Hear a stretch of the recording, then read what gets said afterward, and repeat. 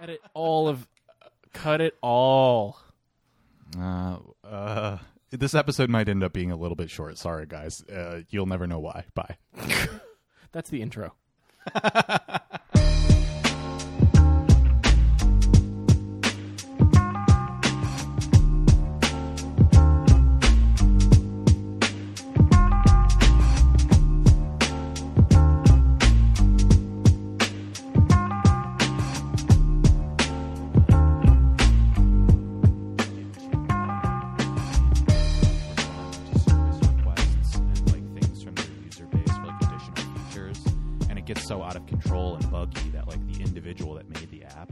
Can no longer maintenance it, and they're just like, fuck it, I'm abandoning it. Yeah, and that's how your website turns into an advertisement for professional hand jobs in China. Yeah. Oh my God. Ask me how I know.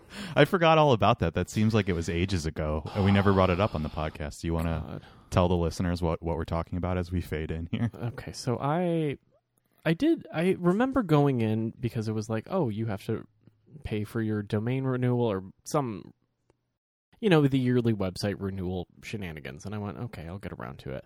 And then I was sitting on the stoop. It was still warm outside because I remember sitting on the stoop chatting with a fellow on one of the apps. And then I was like, oh, like, what's your art look like? I'm like, here's my website. And then it was like error 404. So I went, oh, let me pay them right now. Wait, I'm going to slow you down and back up for a second. I didn't realize that you've been chatting with fellas on apps in the Quora. No, this was like a year ago. Oh, okay. I haven't had a website in a long time. And you just didn't know it? You never... I thought, because the last time I checked on it was February. Okay. This was February. February of 2019? 2020. Oh, okay. And it was still, like, available, but, like, when I went to Namecheap, they're like, you're going to have to pay us $190 to reinstate it. And I went, what? In case it's not clear, because I'm afraid that it's not, what we're discussing here is that you lost the domain name for your website. Which is my name. Yes, which is your name. Yeah, which we will not state because we don't want to send any traffic to prostitution services. I mean, sex work, go ahead and do it, but, like, I'm not advertising for it. Thank you very much. Yeah, by the way, Chinese hookers bought Will's name, and now they use it to peddle their services. It's a massage experience. I'm sure Thank you. Is. Yeah. But I think I translated some of it and was like, make lots of money. Meet interesting people. And I was like, that's hooking. Oh, it actually sounds like it might be a recruiting tool for supposed masseuse. I don't know. Either way. Which is really dark. If people are using your name to sex traffic young Chinese women, that sucks, man. You should kind of figure that out because it's sort of libelous. Yeah, kind of. But now it's .biz, which I think is a little snappier. Your new one is .biz. Yeah, I like the .biz. I think that's a little more, like Essex Street has a .biz. Gavin Brown has a .biz. A lot of people have that. Did you have the option to get a custom extension? Because now it can just be anything. Yeah, but I thought... You could have got like will.lof or whatever. Ew. No, I would never. They were like, do you want WillLaughlin.art? And I was like, get wrecked. That's disgusting. .art sucks. If you have .art, kill yourself. That's horrible. Yeah. Or it was like .food, and actually I think that would have been more funny. Like WillLaughlin.food. I'd giggle. Given our recent conversations, that would make a lot of sense, I think. I'd laugh. So yeah, but like, when you can spend $30 and get 2 domains that are .biz versus the $190 to like reinstate, and I was like, yeah, I'll do that. Yeah, that makes more sense. Well, whatever. Because otherwise you have to like haggle it back. Like you have to make an offer to buy it back, and they could like raise the offer. And if it's someone who's like, doing some light human trafficking, they have a lot of funds to go, no, we want this site. How much are you willing to pay? And I'm like, I'm not willing to pay like $200. It's actually occurring to me now that presenting it as like, whether it's prostitution or trafficking or whatever, doing something problematic with somebody's name gives them a lot of incentive to buy it back. Mm-hmm. So I would imagine that the website's kind of a front right now, that the services being proffered are not even truly there. It's just like a dirty tactic to drive up the price on wanting to not have your name shamed globally like you have right now. No, I don't give a fuck. I got .biz, baby. It's pretty funny. Have you tried to Google your own name and see which one comes up first? Because that's going to be problematic. I don't come up at all. All my images that used to like come up, really, it's all gone. Do you know off the top of your head, like when they purchased your domain name, they don't have access to any of your stuff that was on the website, no, right? They just take the name from you. No, because that's all in a different server. Right, it's on an FTP server. Yeah. It's all, it's in separate places. They just bought the domain because it lapsed. And I was like, but I paid you $40. Guys, like, come on. It's funny that we're talking about this because today I saw that there's a guy, his name is Abdul something, but he has all the @Advil handles that's funny. across social media. And I guess Advil, like I went to all these pages to see if it was legit, and he does have them. And apparently Advil must have some other like extension for their social media accounts because they haven't tried to buy them from this guy. Huh. And that seems really like they'd be capable of doing that. Do you want Advil tweeting? I feel like I don't want Advil tweeting. Yeah, but all companies do that now. It's not really like... It's like the only way to like... It's the workaround for like customer support or customer service. Honestly, after all the effectiveness of so-called like tweet storms, I'm surprised that companies even bother with it anymore. I wonder what they think they're getting out of it.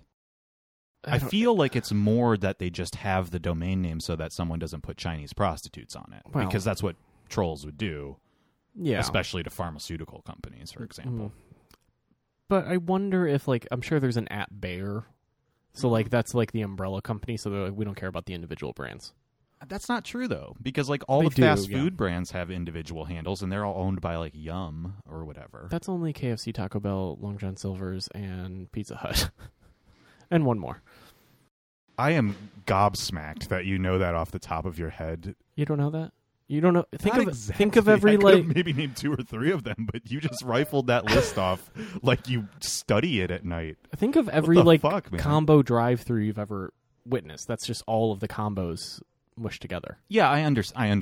I understand. That, I can do very easy fast food math. It's very bizarre to me that you can just rifle that off. Is it though?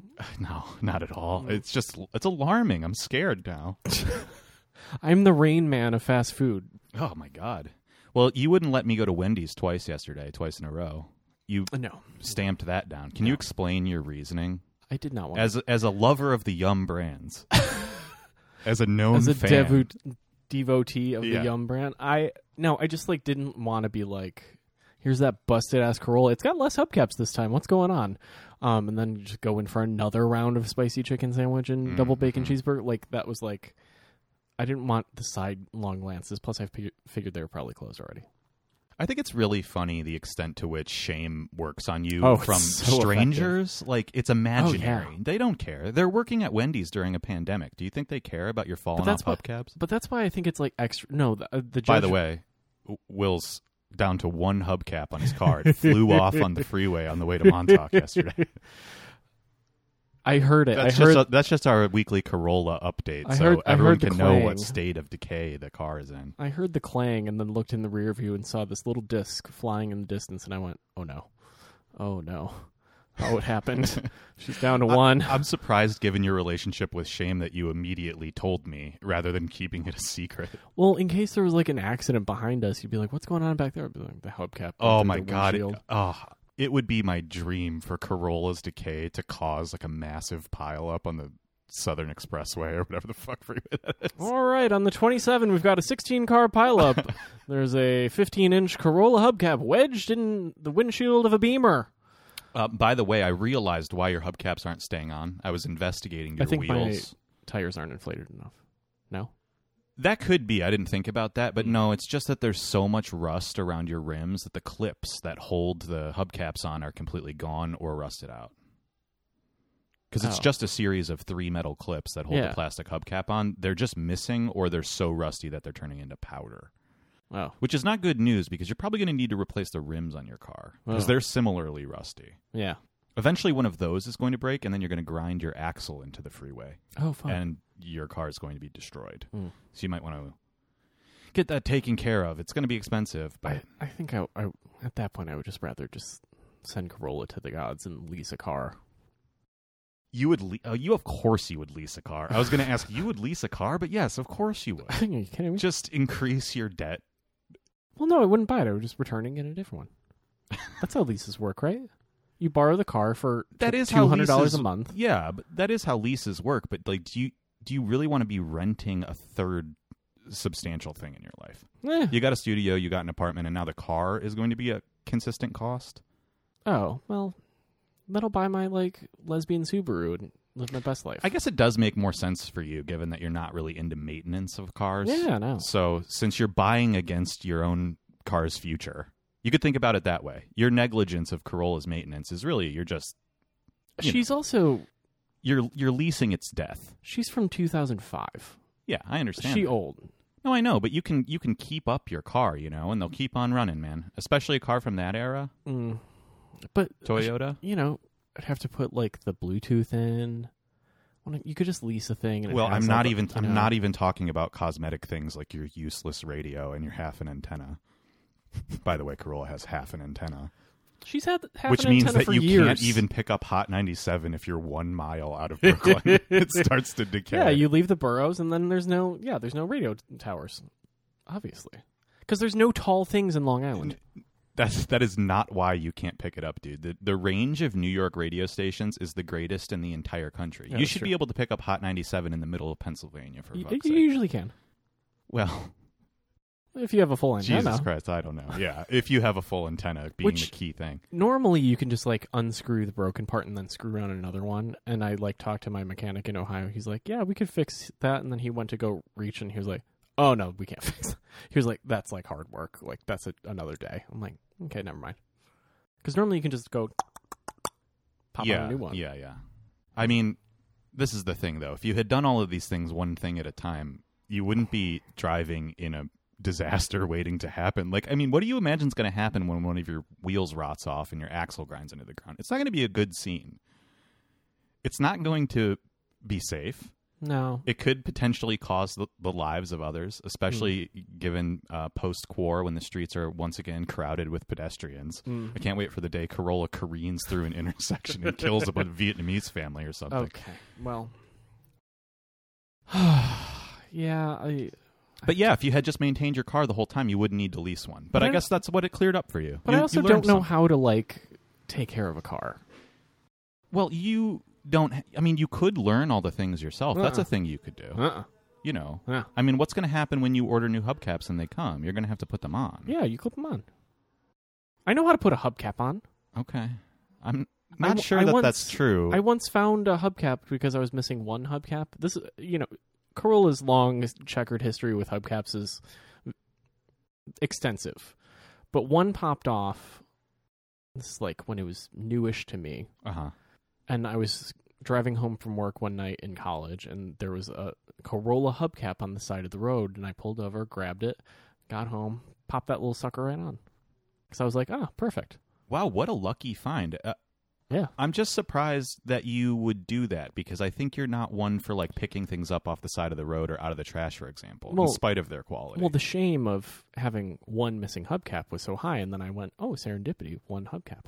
It was probably mine that had popped off, given the location. Oh, maybe, yeah. But no, this was weak. So I was like, it's not hard. There's little clippies. Just pull them and then you're there. Yeah, but I just said earlier, there's no more little clippies. There's probably the little clippies are gone. Hopefully the little clippies come with the new hubcaps. I found a hubcap outside of Old Studio and tried to clip it on, but it was too big. It was like an inch too big. I'm learning a lot about you right now. Like, you're a garbage picker for stuff for your car? Yeah, I don't give a fuck. It's so weird. It's so incongruous with everything else I know about you. I was never one of those, like, you know how people, like, there's people who are like, my house is kind of shit, but, like, my car is banging? Yes. I was never of that, clearly never of that brand where I'm like, the car does the car thing. Which is being full of plastic bottles and cigarette packs. Was it? No, it Not was this clean. time. Thank you. Did I just empty it out? Yes. Check my. I mean, guys, if you don't know this already, we're talking hoarders level, like up to the back seat, sometimes covering it. It hasn't been that way in a year. Thank God for Juul, because at least your car doesn't smell like cigarettes and isn't full of ash anymore. No, but I think I have to give her for. another Febreze because with the hot air, like it's coming out of the seats again, and I'm like, fuck. Oh yeah. Nicotine, it never comes out. No, it takes a lot of work. But you take those Armor All wipes and it actually gets into the fibers. It's wild. I was like, this works. Interesting.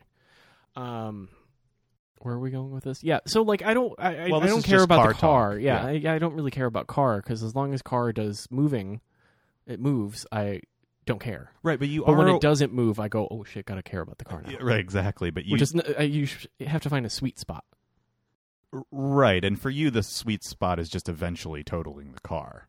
Whereas for most people, that sweet spot is regular maintenance and oil changes and I do that. having I do entire the oil antennas, change. things like this. I do the oil Perhaps change. updating the radio so that you have a way of playing music other than putting an iPhone in a cup holder and blasting it out of the speaker. This is real. That is Will's preferred method for listening to things I'm in his only car. in the car for 10 minutes at a time. Like, I'm not going on lengthy trips. But sometimes you're on a lengthy trip. It's rare enough that I don't care.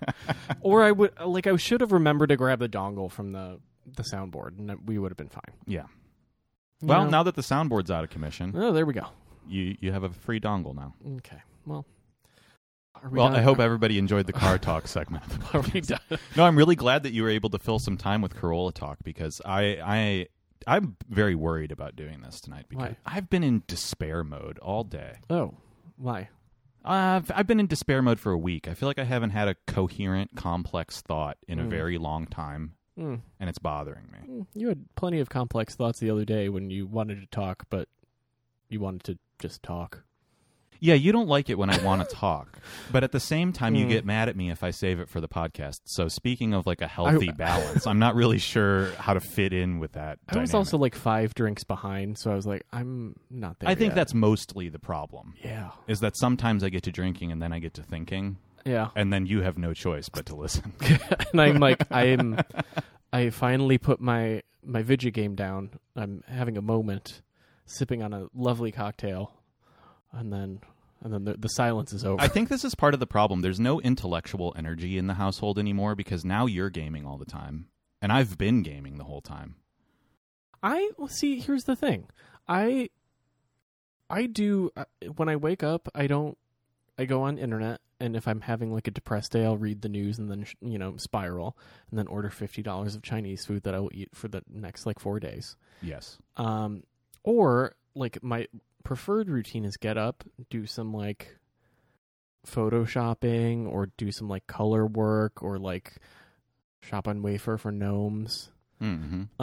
Like I'll do like very mindful 2 hours of like internet, like art related stuff. So you're a work in the morning type of guy, huh? That's difficult for me. I don't like doing that. I have clear thoughts like I do the like mental work, like the conceptual thinking stuff in when I first wake up.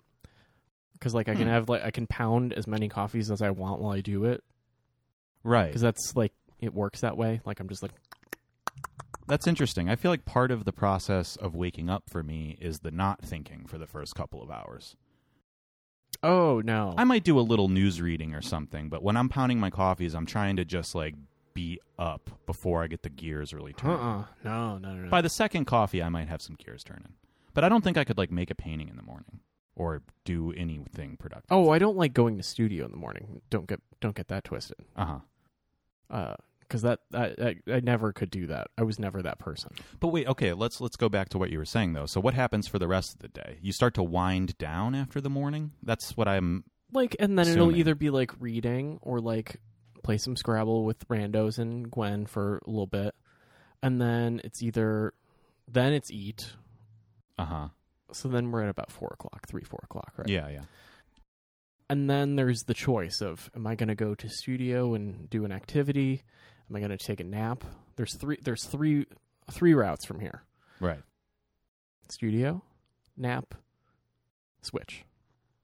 Okay. I feel like you've been 90% choosing Switch. I've only had it for a week. Let me have it for a week. I'm legitimately not trying to shame you here because I love gaming.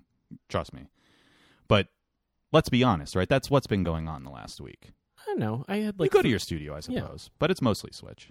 Well, because I'm doing prep stuff now, and I'm like, I fucking hate that. It's so yeah, boring. that's the boring part. Yeah, so I'm like, it's almost done now. So maybe I should just be your assistant because I think more and more that's the only part of painting that I like doing. Oh yeah, I don't actually want to make the things. yeah. Go fucking have at it. Sand away. Yeah, enjoy. Well, you could color. I'll mix the color. No. I thought you meant like a coloring book. I guess that is what you That mean. kind of is but on the a way real, I but on a paint. real painting. Yeah. But I like doing that. That's satisfying. Ooh, maybe I should get a coloring book. I actually feel like that would scratch the itch perfectly for me, where you don't have to conceptualize anything, and you can just have like a lot of material satisfaction. Yeah. But also, I think that would get boring really fast. Well, I was looking at ink refills for printer because I was like, you know what would be nice? A fucking printer? Well, a printer for several reasons. You can feed it like some nice paper and then like hope that it comes out. And then you just have the line drawing and then you can like do gouache drawing and then you don't have to trace anything. Yeah. That's how Peter Halley does all of his drawing. Yeah, I would like to do that. I would like to do that too. That's actually a really good idea because then you don't have to trace. Yeah. You would like just eliminate a whole step. Oh, That's yeah. nice. Because all I do is fill in lines. How much do you think like a printer that could handle a 22 by 30 sheet of paper is? That's a lot. Is that like $1,000? That's like those big ass Epsons. Well, no, there's things between like an Epson 9600 that is 44 inches wide and like a 17-inch photo printer. I think those are rarer.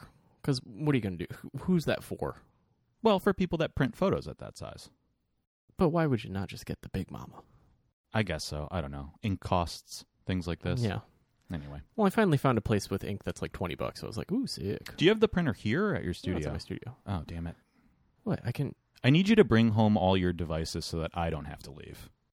That's what I like to have happen. Yeah. Why don't you just come again?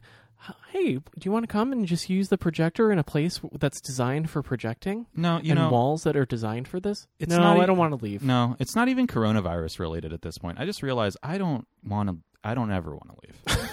I just like it better not leaving. This might relate back to your misery week. Oh, you think? Oh, yeah, maybe. Just to circle back. Like, you know. No, I do think it is related because I think we alluded to it before, but we went to Montauk yesterday, and I think there was something about being outside for a while and getting that like sun-baked feeling, and not having to wear the mask because there was less people out there, and just it felt kind of normal. That I might have had like a serotonin spike. Yeah. And it was like a nice day, and then today I was like, oh, everything sucks. And it doesn't help that it's getting warmer outside, therefore it's getting warmer inside, and warm inside is very uncomfortable with no breeze, and just like it feels gross. It's feel a little gross. clammy. Yeah. The Wendy's probably doesn't help either. No. 2 junior bacon cheeseburgers and a crispy chicken sandwich. Yeah, that was a lot. But yeah, I think I don't know. What am I getting at here? Like I love a lot about the quarantine, but much like everyone else, this is not an original thought. As the weather's getting better, I'm like, uh-oh. Fuck this quarantine. Yeah. The itch is kind of coming where I'm like, yeah, I'm kind of done with this now. But I don't know how to handle that. What? Because I don't want to be done with it. I wish it was winter still, is what I'm saying. Oh, like, yeah, I wish the weather was bad and there was no guilt associated with being inside. Oh, because then it would just be hibernation. Which it was Yeah. for a while when it's like rainy and shitty. And now I'm like, it's about to be summer. Like, And, like, we only have a 70 all couple the days time. and it's Yeah. going to be really nice and you still can't like see your friends. Now it's going to really start to Oh, suck. I mean, driving around today, like, people have fully given up on giving a shit. Like, there's people with masks, but there's a lot of people on their stoop, like, with people walking by, hanging out, and they were just like, no. Well, this is back to my maybe despair a little bit is part of the problem with this is the realization that like this quarantine was basically for nothing because the powers that be in our institutions didn't use the time to do anything. So now that we're all going to just ignore it and go back out in the world because there is no other choice and there is no clear alternative, there's also the real reality that just means a bunch of people are going to get sick and die. Yeah, I mean, and that like we did all this for no reason. I think I'm kind of fucked up about that a little bit. well, there was like a it was either a scientist or a sociologist that was like, pandemics end two ways. You find a cure and you disperse it and then everyone gets it and you're done, like, medically. Bing, bang, boom. Or it ends in a social way where people are just fed up and tired and they're like, well, fuck it. Yeah, which is fine. But Like it's in the rear view. We don't care anymore. But yes, which is inevitable. And I think Yeah. everybody's realizing that all at once, that like there's just something instinctual about this after 2 months where you're, no matter how much it works for you, like in my case, it's not that bad. It's still like, all right, fuck it. You can't, this is no way to live, you know?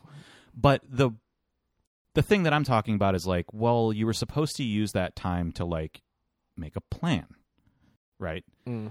We would go back to work in various stages, which they're kind of doing, or like, you know, maybe we staff up the hospitals a little bit because there's an inevitable second wave. But instead, nobody did anything. Yeah, no. And so there's this like real dread and despair surrounding it because what was the point? You know?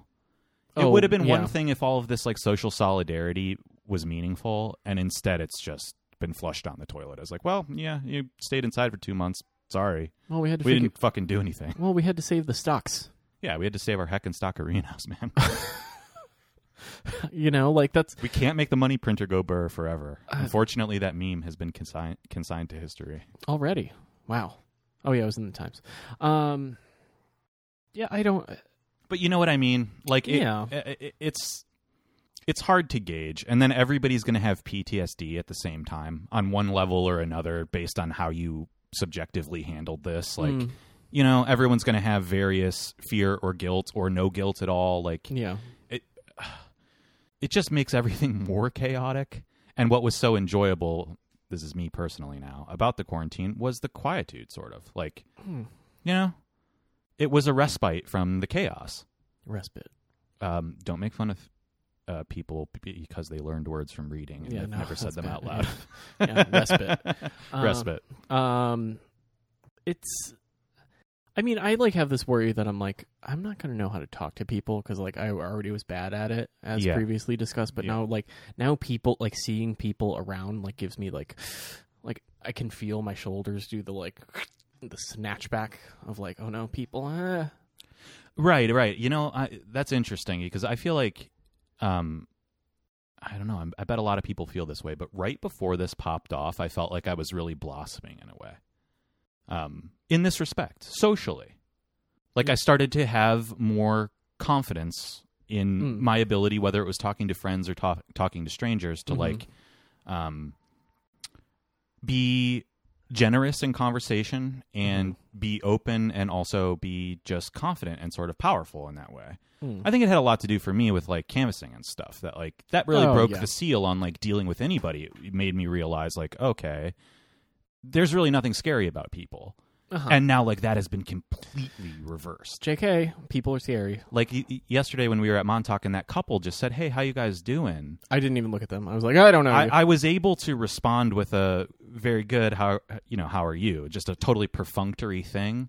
But, like, really that was an invitation to have a little, like, social distance conversation. And it would have been a nice thing to do. Like, they sounded Australian. I'm not talking to them. I immediately regretted not exchanging at least a couple more lines with them. No, fuck that. Just to find out. But it was a totally instinctual thing to not do that.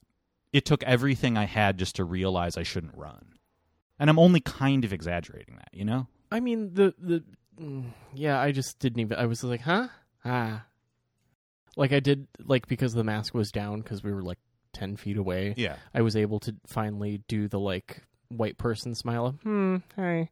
Like, and then just be like, hi, yeah, I gotta go. Get the fuck away from me and your dog. Your dog's cute. Yeah. All right. I mean, I don't know, but you've always kind of been that way. That's not that dissimilar from your natural reaction. Like somebody saying something to you on a beach, a stranger. Oh, I would still be you like, would excuse still me? pretty much dismiss it and move on. Yeah, pretty much. You would do everything you felt you could do to not be straight up rude, but you would be cold. Oh, of course. Yeah. That's my natural inclination on some level too, but it's so crazy that it was only, 10 weeks ago or whatever where I really felt like I'd gotten over that. And maybe I still can. It's just a question of like it's going to take a whole reacclimation. It's a 2 steps forward, 1 step back kind of situation. No, it's very... No, that's why, like, when I see things about, like, okay, we're going to do it this way, I'm like, ugh, dread. Ugh. Like, because your brain, it's 2 months of being wired of, like, stay away from people. Yeah. It's like, ugh, how do you untrain that? Because now it's a habit. Sure. Yeah. I mean, I think that part will come back pretty easy because I think there's just something fundamental... God, I keep fumbling my words right now. Fundamental. Something you're fundamental. You're fumbling fundamental. Something fundamental to human nature about just having interactions. Like I think that will just click with everybody almost immediately. It'll take a few days, but it won't take a few months, right? Yeah. The thing that's more anxiety producing It'll take like 2 weeks. Sure, but it's not going to take years, right? No. But there are things that are going to take a lot longer to get used to, like just logistics and pacing. Like those are the things that are making me freak out again, where it's like, okay, I don't know, now you have to get on the subway, or now you have to go grocery shopping more often, or whatever. There was a proposal the MTA was considering of like making reservations, like trips by scheduling trips. And I went, the fuck are you talking about? That is impossible. What problem is that supposed to solve? To stagger the amount of people. So you would say, I'm going to get on the train that comes at 8:55. Like you'd pre-buy your tickets. And if you miss it, you have to reschedule for... That makes no sense. People are going to be late to work. You can't do that. Well, then you'd be like, well, everyone would have to pace like operating times. I'm like, do you know how a society works? No. Yeah, no. That's preposterous in a city this size. I could see that working for bus systems or something in less populated places, maybe. But like that makes no sense though, because it's like if your employer holds you over at work 5 minutes and then you miss your train and you can't get another one for 2 hours, what? You're fucking walking home? Yeah, no. From the Upper West Side? Like that's so stupid. I can't believe that's even been pitched. I mean, I like there's a lot of timed things that I'm like, absolutely the fuck not. Like, I'm not going to plan in advance to go to the Met. Well, listen. Like that's never going to happen. Here's the thing. It's one thing if it's your day off and it's a leisure day, right? If it's going to the Met, I think that's totally plausible. But treating, like, daytime excursions the same way that you would treat someone's everyday commute makes no sense, because you better believe that your boss is not going to accept the excuse that I need to leave right this minute to catch the train that I scheduled when you have 20 more minutes of work to do, in their opinion. I mean... that's never going to fucking happen. That's just a tax on working people, because the other people that are making the call to keep you at work are taking Ubers everywhere. I mean, I wonder, though, if people are just going to be like, I don't give a fuck anymore. Like, yeah, leave. Like, I wonder... if it's a matter of like, well, no, do the thing, like... My intuitions around this are just so pessimistic. Like, I hesitate to talk about it because I don't want to bum people out, but I just really don't think that collectively we have it in us to resist the old dynamic. I think that's going to come back so strong and everyone's going to fold to it immediately. That's kind of where I'm at this week. Like, I don't know. I'm done with being hopeful and like learning shit. Fuck it. The world's just going to get like a little bit worse every day for the rest of our lives. That's pretty much what's going to happen. This is where the Family Feud X would go. Bing. So like the New York Magazine does like a weekly poll of blah blah blah blah blah, like how people are feeling, and there was a comment from a lawyer who was like, I rose to like prominence in my field, like, you know, very quickly, and was working like weekends and 60 hours a week. And then with this, I realized, do I want to remember people's birthdays and like, you know, or do I want to remember the four walls of my office? And I don't really give a fuck about my office. And I was like, what?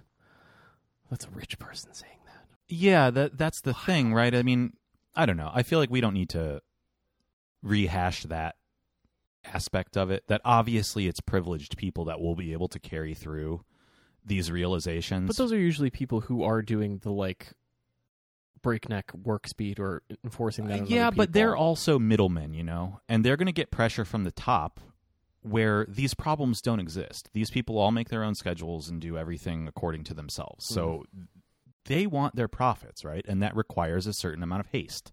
And they're going to get it out of their middle managers if they want to keep their job, and then it's going to trickle down to everybody else. Like, that's the way it works.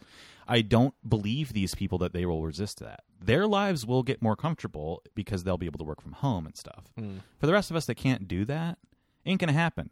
Well, I would love to. I've said this off mic, but I'm like, oh, just give me one day to work from home a week, and I'll be happy. Well, just give me one day.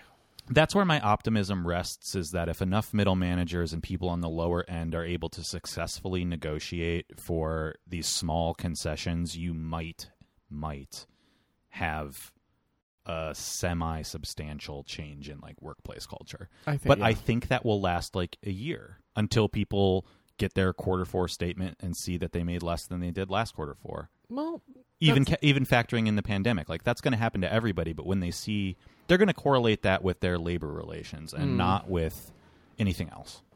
I mean, that kind of always happens. Like, there's Yes. always a kind of thing where it's like, well, like, even in 2008, it's like, well, there was a downturn, and then it's like, you guys aren't pushing hard enough. And it's like, excuse me? Exactly. No one wants these goods because they are shaking in their boots. Also, this velvet blazer doesn't have a button and is the color of a particularly dry shit. So that's why I have 20 of them, because no one wants to look like that. Okay? Not my problem. Bye-bye. Yeah, no one wants to look like a cracked turd. In velvet. Yeah, it was I remember that time being a retailer in 2008, and people were like, just, are you pushing hard enough? Are you making it? I'm like, excuse me? You gave me nothing to sell, and also people who are very rich who can want this thing and will spend are shaken like, the last leaf on a autumn tree. Yeah. Granted, they're wearing pearls, but like, no. Well, this is always the sort of corporate rhetoric, right? Is that we're a family here, and guys, our bottom line really suffered because of COVID-19, so we need everybody to really step up their game, which means do 3 times the amount of work for less pay or whatever. And you're going to see a lot of that. And I think that the economic situation is so desperate that people aren't going to be able to effectively resist it. It's just really dire. I'm sorry to keep bringing this up, but if your business or organization describes something as a work family, you look them dead in the eyes and you go, no, we are not family. We are business partners, because families have the ability to be naturally dysfunctional. But business organizations have rules. So go fuck yourself. Ain't no family up in here. Right. There was a tweet from somebody that was saying, like, it's a real sign of the society that we live in that you're going to be able to see your boss before you're able to see your family. Probably. And that like is the situation. Yeah. But yeah, I mean, I take your point that like if you stand your ground, you could maybe make it work. But I don't think most people are like in that position or even thinking that way. I think there's just so much desperation in the air, and that like it's interesting talking about it from this perspective, because like the phase of quarantine that was like about hopeful realization is over. Oh, everybody's sad now. Yeah. Yeah, I mean, I'm speaking for myself that I'm sad because I feel like, it feels like those realizations can be completely real, but hanging on to them is really hard, and I don't think I can do it, and I think that means that most people can't do it. I'm probably just overestimating my own like self-awareness, but you're that lady on that podcast yesterday. Yeah, maybe. What I came to realize but didn't actually implement in my own life. Yeah, I don't know. Well, yeah, so it's just, I don't know. I don't know what to say about it other than it's just bumming me out that, like, we kind of did all this for nothing. Nobody's going to learn anything. Like, that is the lesson from this. If you think otherwise, you're really fooling yourself. I don't think you have a good handle on, like, what the real circumstances are like. And it's hard to have that handle because you don't see it. We've talked about this a million times, that like all of this disaster kind of happening invisibly and in slow motion because we're all locked up. I think it leads people to overestimate what society is capable of. And that's the kind of realization I've been having over the last week is like, yeah, society's not that different from 2 months ago. And that means it's going to go back to that way. But, I kind of like don't care about like society is always going to be a flawed beast, right? Like it's just a matter of like what do you value and can you hold that longer and stronger? Like, those things, the idea of like, if someone invites you out, the option to say no is fully off the table for 6 months. Sure. Yeah. And I'm okay with that. As much as I hate that, I'm fully okay with that, right? Just because it's like, no, it actually does matter to see your friends, or like, oh, I have three days off. I'm going to go see my family. Do the things and make a point to do it, because the social and have the enough like conviction to be like, don't care about work or whatever the fuck. Sure. I agree with all of that. And I'm fully on board with the idea that these personal realizations will probably be kept. That's the level that everybody can control, right? So they probably will do things like draw boundaries with their friends and their jobs that are a little more appropriate if they're able to do that. Yeah. I'm skeptical on the job side because there's a lot of applied pressure that is abstract and systemic, that you that no matter whatever your personal realization is, like the material conditions are going to be put upon you. You don't have a lot of say in that. So whatever your personal realization is, you can try it out, but like you're probably going to get shot down for your one day of working from home or whatever it might be, right? So I want to like be clear that I think these personal realizations are the most important thing. They're the only thing any of us can control and affect. It's like our local circumstances. But I think the argument from people that think that that's going to sort of trickle up, that a bunch of people's like small epiphanies are going to create societal change, are really, really, really devastatingly wrong about that. You never know. That's just not the way things work. It doesn't work like that. It never has. I think the historical record is clear that like power changes basically come from the top down unless there's violence, which there's not going to be. And so then what? You never know. You're right. But I'm just speculating, man. I know. I know. And it's again, that weird, strange idea that like you can't predict the future, even though, you know, it usually looks like the past. Like, I don't know, like there's some little shred of like, well, maybe people will start, you know, thinking a little more. Potentially. The thing is, I think some people will potentially do that. But when you put it in those terms with all those qualifiers, right? Yeah. That's some potential. The prospect for whatever amount you're left with when you whittle it down is so small in the face of a global situation which is so all-encompassing, unprecedented in history. That's the thing that we don't know how that's going to work. Yeah. We don't know how the local interacts with the global, really, because that's only 30 years old. So I'll give you that. I'll cede the point that, like, yeah, I don't know, but the old cliche that, like, history doesn't repeat itself, it rhymes. Yeah. There's a reason we study it, you know? And I think a lot of people get really caught up in the idea that their individual realizations are going to make systemic change happen somehow. There's never a clearly articulated model of how to scale that. And that's what really worries me. I honestly think that the opinions of the commentariat that are like, you know, I had a realization that I can clean my own house and I don't need Consuelo to do it. Like, that's not going to do anything, man. That's not going to do anything for anybody. And nor is anybody's spiritual, like, relationships or intellectual relationships. It's going to do it for you, maybe. But it matters if your inner work does work on you. Like, the end goal is like, ideally you put it into practice and that affects other people. That's a very like holistic way of living. It's a matter of like, if once the gears start turning, can you remain that way? Or are you going to just return to your worst self? I would formulate it a little differently, because I don't think most people are going to return to their worst selves, but there's a coordination problem. Oh, yeah. If everybody has their own subjective realizations that they do hang on to, how do those interact with each other? And is there like a thinking in place or some sort of modeling of how do we get those to cooperate to overcome like the problems that we face as a society? And in my assessment, nobody even bothers with that part. There's just an unspoken assumption that whatever your subjective realizations are will coordinate with other people magically. It's sort of like the same. It's sort of the spiritual equivalent of the invisible hand of the market. Like, you don't believe in the hum. You don't believe in the vibes, man. The thing is, I believe in the vibes a lot. Oh, but yeah. I don't think that people that believe in vibes tend to think the way that I do, which is a problem. I'm not saying that I'm good at making this actionable. Yeah, I'm the worst, like, laziest, pessimistic piece of shit in the world. Yeah, people who like crystals are not on the FBI watch list. Yeah, well, a couple of them. But do you see what I'm saying? Like, I don't like the magical thinking of this will all just work itself out. That's not acceptable in my opinion. You do have to like start to throw it out there of like how. No, yeah. Do the vibes make the world change?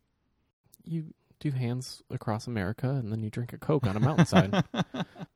I thought you knew that you didn't know. Well, that is exactly... You not know how this works? That is exactly what I know, and that's what scares me about it, is that personal realization can just be commodified, and already is. So what would make you think that this time it's going to be different? Because that's what every, tragicomic character says when they're on their upswing. This time it's going to be different. And then they fuck up even harder. Yeah. Never saw The Wedding Singer or... Oh, of course. What's it called? I mean, Adam Sandler comedies in general are basically predicated on a self-sabotaging series of realizations. Uncut Gems is that. Everything that Adam Sandler's ever been in is exactly what I'm afraid of. We're all going to end up like Howie at the end of Uncut Gems, thinking we've really fucking squared this circle, and then someone shoots us in the head. Well, welcome to the new reality, fucking assholes. Or you graduate from grade school as a 30-something, or... Right. Maybe. Yeah, Bob Barker beats you with a fucking golf club. I'm not sure. I like this idea, though. You're gesturing towards the Happy Madison Productions as a possible model. Yes, we all might be ignorant fools, but at the end of the day, we'll learn our moral lesson once we've been beaten with enough golf clubs and our protege was eaten by our mentor, rather, was eaten by an alligator. Yeah. We'll go through all that trial and tribulation, and at the end of the day, we'll get the girl and get to have visions of our Meemaw in heaven. Yeah. And pulling on a slot machine surrounded by midgets. Oh, Jesus Christ. And then you can get all your friends. You can give them acting jobs for the rest of their lives. But that's the thing, right? That this is such an interesting conversation. It's actually not terrible. Well, no, because the thing is, it is sublimely terrible, and it is exactly the American condition. That yes, I would be fine if I was David Spade. Like, that would be okay. Hey, at the end of the day, if the world changes, it will be because a stupid grifter managed to lift up enough of their friends to remap the situation. I mean, that's usually how it works. Yeah. Usually those grifters have been evil. But God, yeah, exactly. So. And the fact that we've been reduced to wishing that Adam Sandler would save the universe is horrible and gloriously American. I thought he did that with Click. I never saw Click. I don't know. Didn't he have like a world-controlling remote? Yeah, I don't know. Oh my God. Maybe Adam Sandler is the preeminent philosopher of our time. Forget Curtis Yarvin and Nick Land and... all these other people. Continental philosophy? Go fuck yourself. Yeah, Daniel Schmachtenberger, eat your heart out. These people, we have these Adam names Sandler. Are terrible. The people that you listen to, it's worse names. Like, don't they have stage names? They should get stage names. Mm-hmm. I think all thinkers should have stage names. Really? Like monikers or... Yeah, like change your name. To what? I don't know. Well, I don't know. Curtis Yarvin changed his to Mencius Moldbug. Does that suit you? Is that better? No, I mean... 3 necks don't count in my book. That doesn't count. But like, I feel like Elon Musk's name is fake. That seems fake. Interesting. But he's a Dutchman from South Africa, so... Well, I think that just makes him an Afrikaner, right? That's what we call them. Yeah, it makes him a racist, but... not necessarily. I mean, I think he's more of a classist, if anything. Well, either way. Elon Musk does seem like sort of a psyop. He's a lot like Jeffrey Epstein in that I think he might just be an entity, which is why his name sounds so futuristic or whatever. It's just, we got to give this guy a name that makes him seem really innovative. And then we'll put him in charge of companies that don't actually do anything, but seem like they gesture towards progress. Bought Tesla.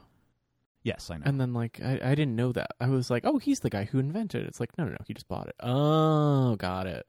Yeah, he bought it, and the founders had to name him a founder. His primary innovation, I guess, was being part of PayPal, but I'm not even sure if he contributed to that in a meaningful way. I thought that was the other guy. Or if he was just an investor in it. Oh.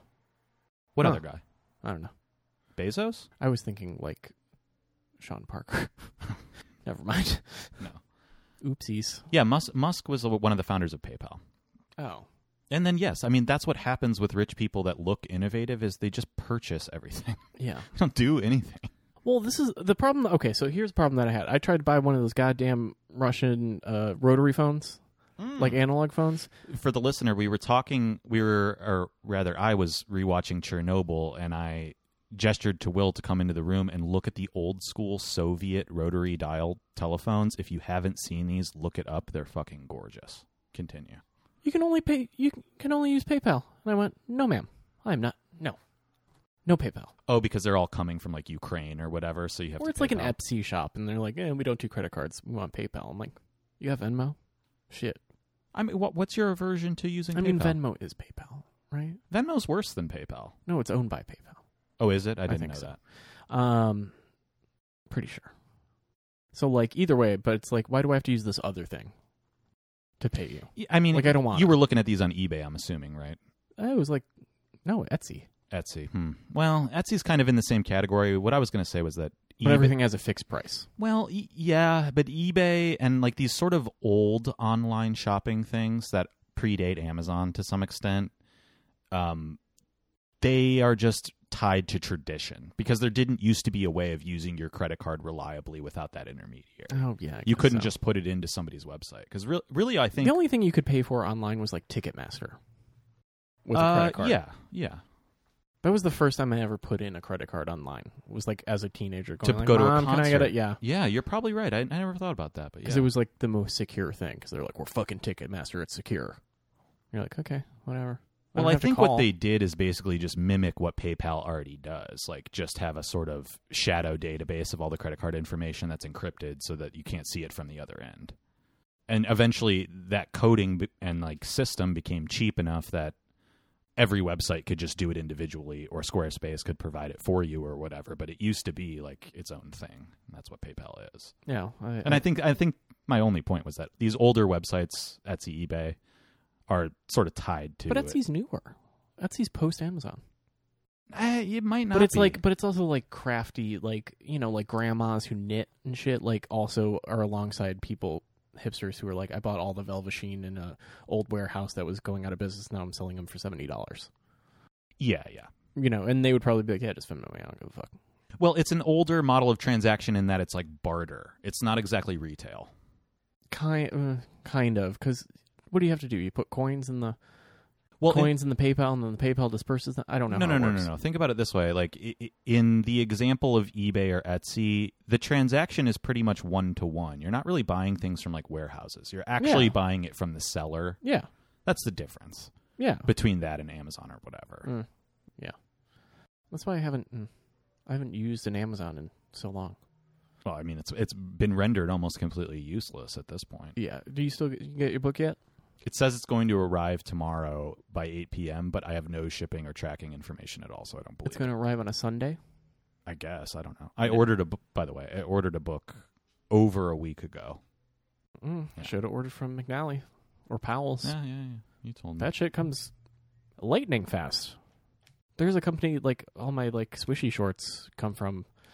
I order it on a, like, Saturday, and I get it by, like, Tuesday or Wednesday. Is this bananahammocks.com? Bananahammocks.biz? Yes. It's Banana.hammock. Hammocks.bananas, thank you. No, because, you know, Instagram got me, and they were like, the last brand, they're like, here's some swishy things. I was like, okay, I'm fat. I need some elasticated waists. Yeah, give me. And they come in like 2 days. I was like, how is this possible? How can this happen? But I order something for Mother's Day in April, and it doesn't arrive until after Mother's Day. And I went, God damn it. I tried this year. I really did. Yeah, I don't know. Amazon's just a whole complex network of things at this point, and the left hand can't talk to the right, much like every other system Large and institution organization, that we yeah. are familiar with. Yeah. Fair. You know. Well. By the way, I heard that the thing about Bezos being a trillionaire is fake news. And then I looked into it, and that seems right. What do you mean?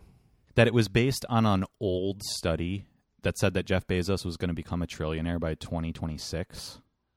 But that if you really look at his income and like extrapolate from there, that doesn't make any sense.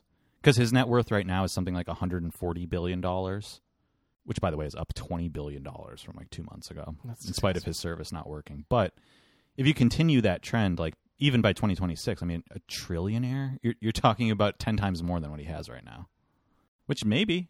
I don't know. I even like ordering like my hubcap set. I like looked on Amazon and was like, and then went to the second thing on the Google search. Yeah, Of, you're like, better off going to like O'Reilly Auto Parts or whatever. Yeah, I was like, whatever. Like, Or just Toyota. Probably you can order them from them. they don't give a fuck. They don't stock parts. Yeah, they do. You get them from like salvage places that refinish them. I don't know, dude. My cousin actually does this for a living. Car dealerships stock parts, like all the way back to the beginning of their histories. But I'm also like a cheap Midwesterner, and I will never buy anything from the dealer ever. Oh, okay. Yeah, the mistrust of the slimy used car salesman is like a really ingrained part of our culture. Yeah. Except for the time they gave me a year of free oil changes, and I was like, oh wow, 1, cool, 2. I guess it's every 4 months. I don't know how cars work. We established this already. Yeah, I'm sorry for the last 4 minutes of conversation, guys. I feel like we were really on a tear there for a second. It started to peter out towards the end. It got a little distracted, got confused. Do you want to take a moment and get we can do a live testing of the talk rosé? Sure. You're closer. Oh, right. It's in the kitchen. So, on this drive, I'll fill some time while there's some acquiring. On this drive yesterday, on 27, there is Wolfer Estate, which is a vineyard, which I always thought like was a California vineyard, but nevertheless, they're doing a drive-through rosé. I was like, this is a white girl's dream. But it was, oddly enough, not my white girl dream. It was my co-pilot's white girl dream to go through the rosé drive-through. So, lo and behold, okay, it's on the other side of the road. We'll get back to it. Also drive by a clam shack, which also sounds like a white girl dream. Again, not mine. Normally, yes, I love a New England fantasy. It's part of my lifestyle. I love it. But both things were requested on Copilot on the return trip to make a trip to. So now this is the taste testing of the Wolford Reserve Summer in a Bottle with the ugliest bottle I've ever goddamn seen. Ready? Ready. All right. Was that loud enough to pick up on? I don't know. I couldn't hear. Oh, she's not bad. No, that's very good. It's not as sweet as I would have expected, actually. Ooh, it's very pink and well, in a glass, it's actually, that's a good color. It's a medium pink for the listener. It's not quite an Aperol, not quite a white wine. In other words, it's a rosé. It's darker. It's darker than a Vrac, but lighter than some things that are like at the local liquor store. I have to say, it's a good thing that we chilled it. I think that this like at any warmer of a temperature would be very syrupy. That's my sense of it. It's a little... Which, by the way, the other morning... It's a little thick on the tongue. Can't remember what day. It might have been yesterday, might have been the day before. Nobody knows time anymore. I emerge from my room, and I would like some iced coffee, as one wants to do in the morning. And I go to crack open our ice tray, and it is covered in paper towel. There is paper towel embedded in the ice cubes that I'm meaning to use. And I just realized why. Oh. Because as Will was filling some air there and I went over to get our wine, we use a trick around the house where if you wrap a damp paper towel around a bottle of wine, you can chill it really rapidly in the freezer. 15 minutes. Now, back to the embedded paper towel. Oh, my Gruner got it all fucked up. The reason that my ice was tainted by paper was because Will does this and then puts it on top of ice cube trays that are not fully solid. Oh, I didn't know it was... Thereby ruining the entire thing. Oh. Which he just did again. Oh, shit. Now. Good thing ice is free. But no, you put it on top of the ice cube tray because it adds more chill around the thing, so it's making a little... That is true if the ice is done. I don't look at the ice cube trays. I'm constantly refilling ice cube trays and dumping them out around here because I'm a big ice man. I like my cup to be full of ice before the liquid goes in. I like the water or the coffee. I want the cup full of ice all the way to the top. I'm a 3-cube max person. That's crazy. That melts. Unless I'm making a cocktail. That in melts which case I'll fill the whole glass. 2 minutes. Yeah, I'm not trying to I like it European style. Even like my fizzy water, I'm like, if it's a little warm, I'm not mad at it. It's okay. You're an animal. That is psychotic. Like a room temperature or a slightly chilled Pellegrino, perfect. But room temperature is even fine. No, I want it so icy cold that all you can feel is the snap of the bubbles and the absolute Arctic blast pain of drinking it. Oh no. I want my water to be so cold that my teeth feel like they're going to rattle out of my mouth. No. No. That hurts me. that hurts my teeth to be that cold. Yeah, I know, but that's the good feeling. Oh, no, it's bad. It's so bad. It's that masochism. Ugh. Yeah. Also, I don't know. It's one thing when it's like tray size cubes. It's the other when it's like commercial, like the commercial cube. Are you talking about the ones that are sort of hollow in the middle that you can like stick your finger in? Like the ones you get at a Starbucks. Or like a... They're a little flatter. They're more like shards of cube. Yeah, kind of. Or like if it comes out of like a fountain thingy. Right, like if anybody grew up in the suburbs and you had a freezer that had crushed or cubed, it's right in between. Yeah. That I like a shitload of because that melts if you look at it. Right. You give it a sidelong glance and it's water already. But like a normal cube, I'm like, 2, and they're cold. They're cold for a while. No, they're not cold for that long, Yeah, man. they are. They're pretty cold. I don't know. With all your gaming, your computer's probably melting them a lot faster. Oh, that is true. Yeah. It's close proximity to the computing thing, with your alien tower. Mm-hmm. Yeah. My light up keyboard and my dual monitor setup. It wouldn't surprise me. I have been thinking about it, honestly. Jesus Christ. It's no. Those keyboards are abominations is a word that Are they like the ones that have the ramps and it's a split keyboard? Yes. It's still QWERTY, but it's sort of shaped like a very shallow V. A very obtuse V. What?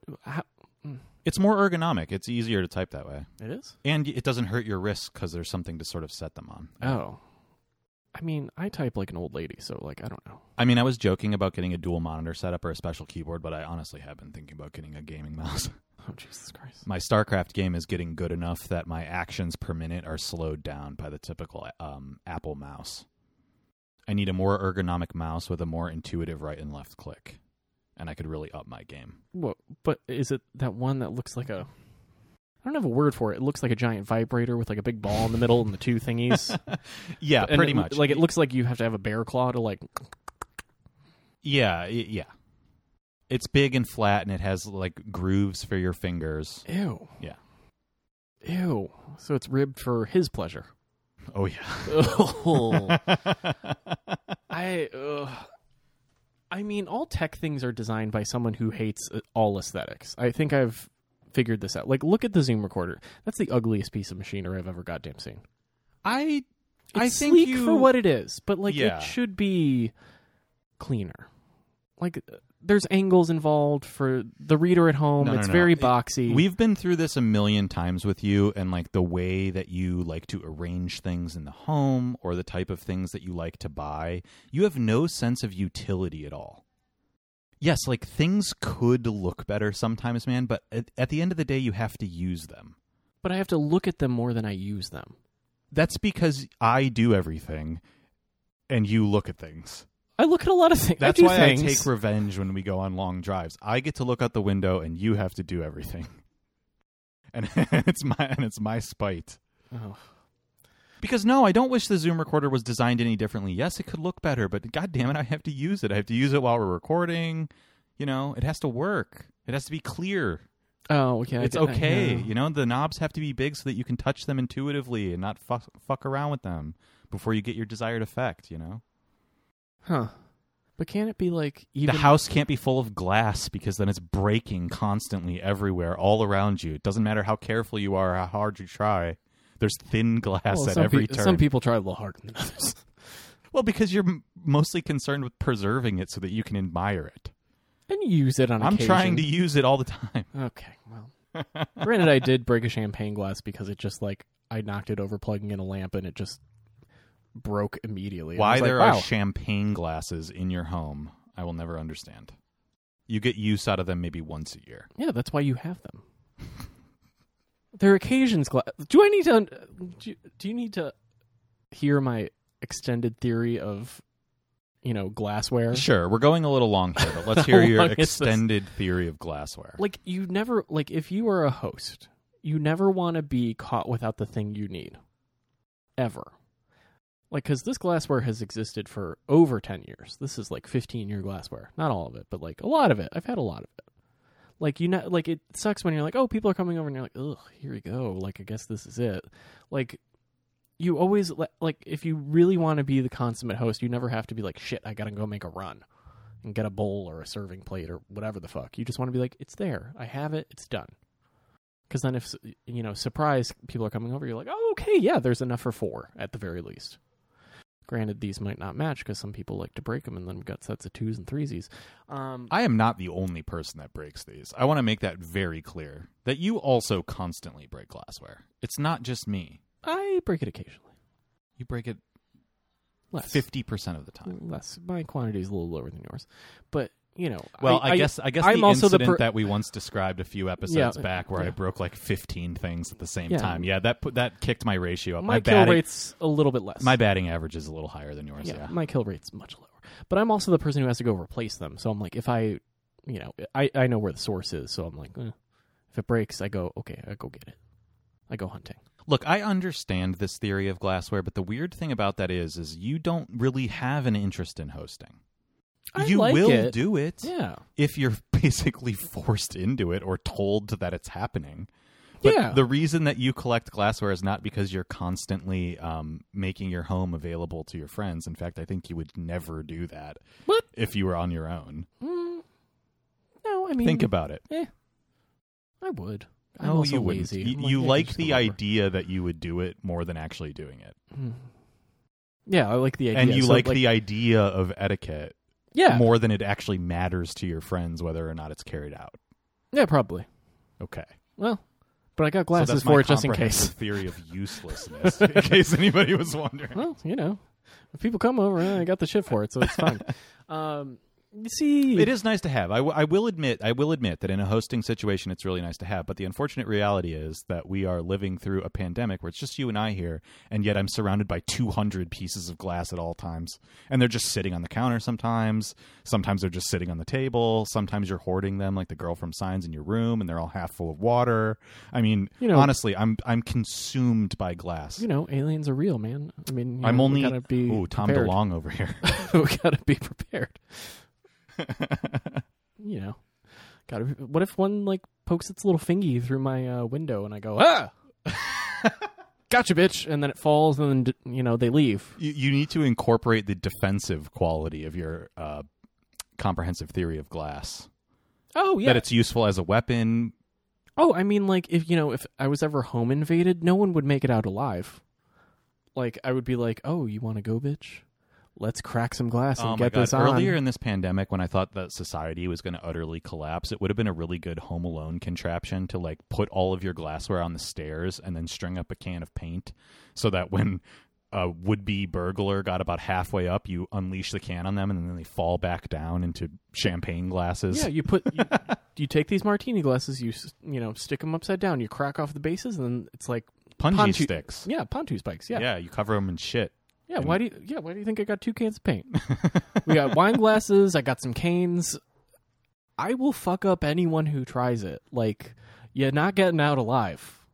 Or you might, but hold the glass in, never take it out. I mean, if the teenagers that accosted you are any indicator, you'll certainly get out alive, but you might get a little bit of like sort of gay fey running away. Yeah, I mean that's gay running. It's flailing limbs and that should be an Olympic sport. Gay running. Yeah, you know how they have the Special Olympics? It's called running. They should have the non-binary Olympics. I mean, all water where we sports do are gay. things like the best Twitter post dunking on Ben Shapiro, or gay running. Again, it's just run. Or the lesbian U-Haul race event. It's a three-way tie. I don't know what you're talking about. Like, the skills are top-notch. The Polycule Google Calendar what event. The fuck is a what? I don't know what these words mean. I'm sorry. I'm not very online. I think we're going to have to cut this part out. But. Oh, God. Okay. Well, I'm not very online, so I don't know what any of it You don't know means. what a polycule is? No. Oh, okay. Like a throuple? Yeah, but it's usually more than 3 even. That's just a bunch of strangers fucking. I don't... What it seems to mostly be is 1 or 2 women that hang out with 1 or 2 hot guys and a bunch of incels that pretend that they like this. What? But really, they're just cucks. Okay, this is just a rom-com from 2003. Like, Oh my God, I saw the best post today. It was a Photoshop of Jennifer Aniston wearing a shirt that said Biden 2020, but there was two hands coming from the back that covered her breasts. a la the Janet Jackson cover. Yes. Why they picked Jennifer Aniston, I don't know.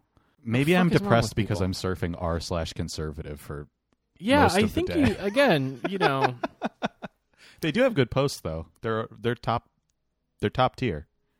Much like our president, a born poster. that might be why you're very depressed. Mm-hmm. The irony just can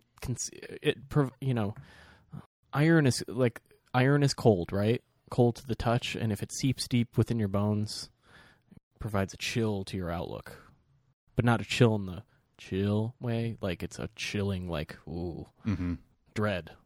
Well, it hardens your spirit Yeah, against the coming banality. it's already been banal. I don't know what to tell you. I feel like I need to end this episode about 7 minutes ago. Yeah, so- probably. You probably won't. This will probably all be. It'll probably all be in there, but it's unfortunately very unfunny and just depressing. It's on brand. Okay. What? You surprised by this? Oh, what's the final review? Wolford Estate not worth $60, but worth $24. What I think it was more than that. It was $28. What? Yeah.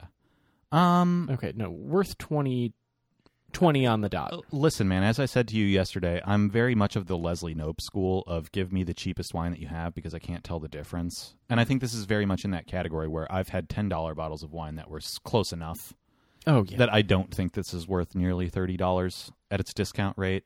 But it's in the Hamptons, $20 is $10. You know, having had it now, if I went to, my fancy gentrified wine shops and I saw it there and it was $18, every third week I would buy it.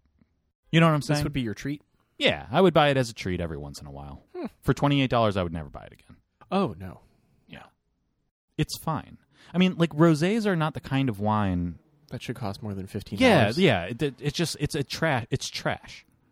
Rosés are trash. There's no such thing as bespoke artisanal rosé. I mean, technically, Doesn't exist. all wine is artisanal, except for, like, Franzia. Fair enough, but you know what I mean. But that's blush. Yeah. Blush. Like, the difference between this and, like, a box of Franzia rosé, that gulf is not as wide as the difference between a $28 cab and a Franzia box of cab.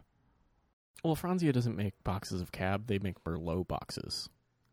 Oh, jeez. Yeah. Uh-huh. Well, so fine. if you want some grape juice in a box... I mean, you can split hairs about this shit all day long, but what I'm saying is that rosé is a thing that has a low ceiling and low floor. There's really... You can't go that wrong with one. Unless it's Yellowtail or something. Maybe. Cupcake. Fine. But even then, it's not that different. Barefoot. It's not that different. Well, the hangover is the worst part. That's the difference. One will fuck you up and one will make you Well, like, then I'm we should follow up this conversation because I'll be the judge of that. Oh, boy. All right, let's sign off. This has been a bad episode. Wait, did you ever that's gone- slap the bag? What? Like the box of wine where like college students slap the bag while they like do like a bag stand? They just To get more wine out of it? well, it's still full. They like So it gushes really hard into your mouth. I don't recall ever doing that, although I'm certain that I have. My favorite box of wine story is that one time I went to the Pitchfork Festival in Chicago. This is when I was underage, so it was difficult to drink. You had to just get whatever you could get. And we used to do a thing called Bath Brigade. Oh God. You where can edit all of this. everybody on the trip or in the house or whatever, mixed gender, would all get naked and get in the bathtub at the same time. In fact, you've done this once, so don't you shame can edit me. out all of this then. But we did a Bath Brigade, and for some reason, we had befriended a little person nurse. Yeah, you can't. On the course of this trip. You gotta cut out. I was very careful to use the proper nomenclature so that no one could accuse me of calling her a midget. And you just did. Okay. So the midget nurse and everyone else are in the bathtub, and we had a box of Franzia, and we shed the box, much like we shed our clothing, and drank from the bladder, person to person. It was a real bacchanal because it's spilling into the bathtub. The bathtub water's starting to turn a little pink, and like it's all over me. It's all over her. You know, that was one of the greatest nights of my life. So I think I probably slapped the bag, but didn't know don't call her that. That was a specific thing. I mean, honestly, would have. Okay, but it didn't happen. I wish I could remember her name so I could shout her out, but I don't. She subsequently was ejected. Wait, was a nurse? She was a nurse, yeah. What was this of-age adult person doing with teenagers? Good question. I really don't know. Like, because I think that's... Look, man, it was a different time, you know? It was the early 2000s. Back then, you could be in your 20s and hang out with teenagers and nobody thought it was weird. Everyone thought it was weird. I don't think so. Yeah. It's pretty weird. Well, yeah. Anyway, she was later ejected from the Pitchfork Festival for sneaking in like a small amount of gin. I'm going to recuse myself from saying anything because I was going to make a joke, but I'm going to be a good person. Do it. Never. Nope. I think the listener can figure out. They know I like puns. Figure it out. You know. All right, are we done? I think we're done. Cut it all. This episode might end up being a little bit short. Sorry, guys. You'll never know why. Bye. That's the intro.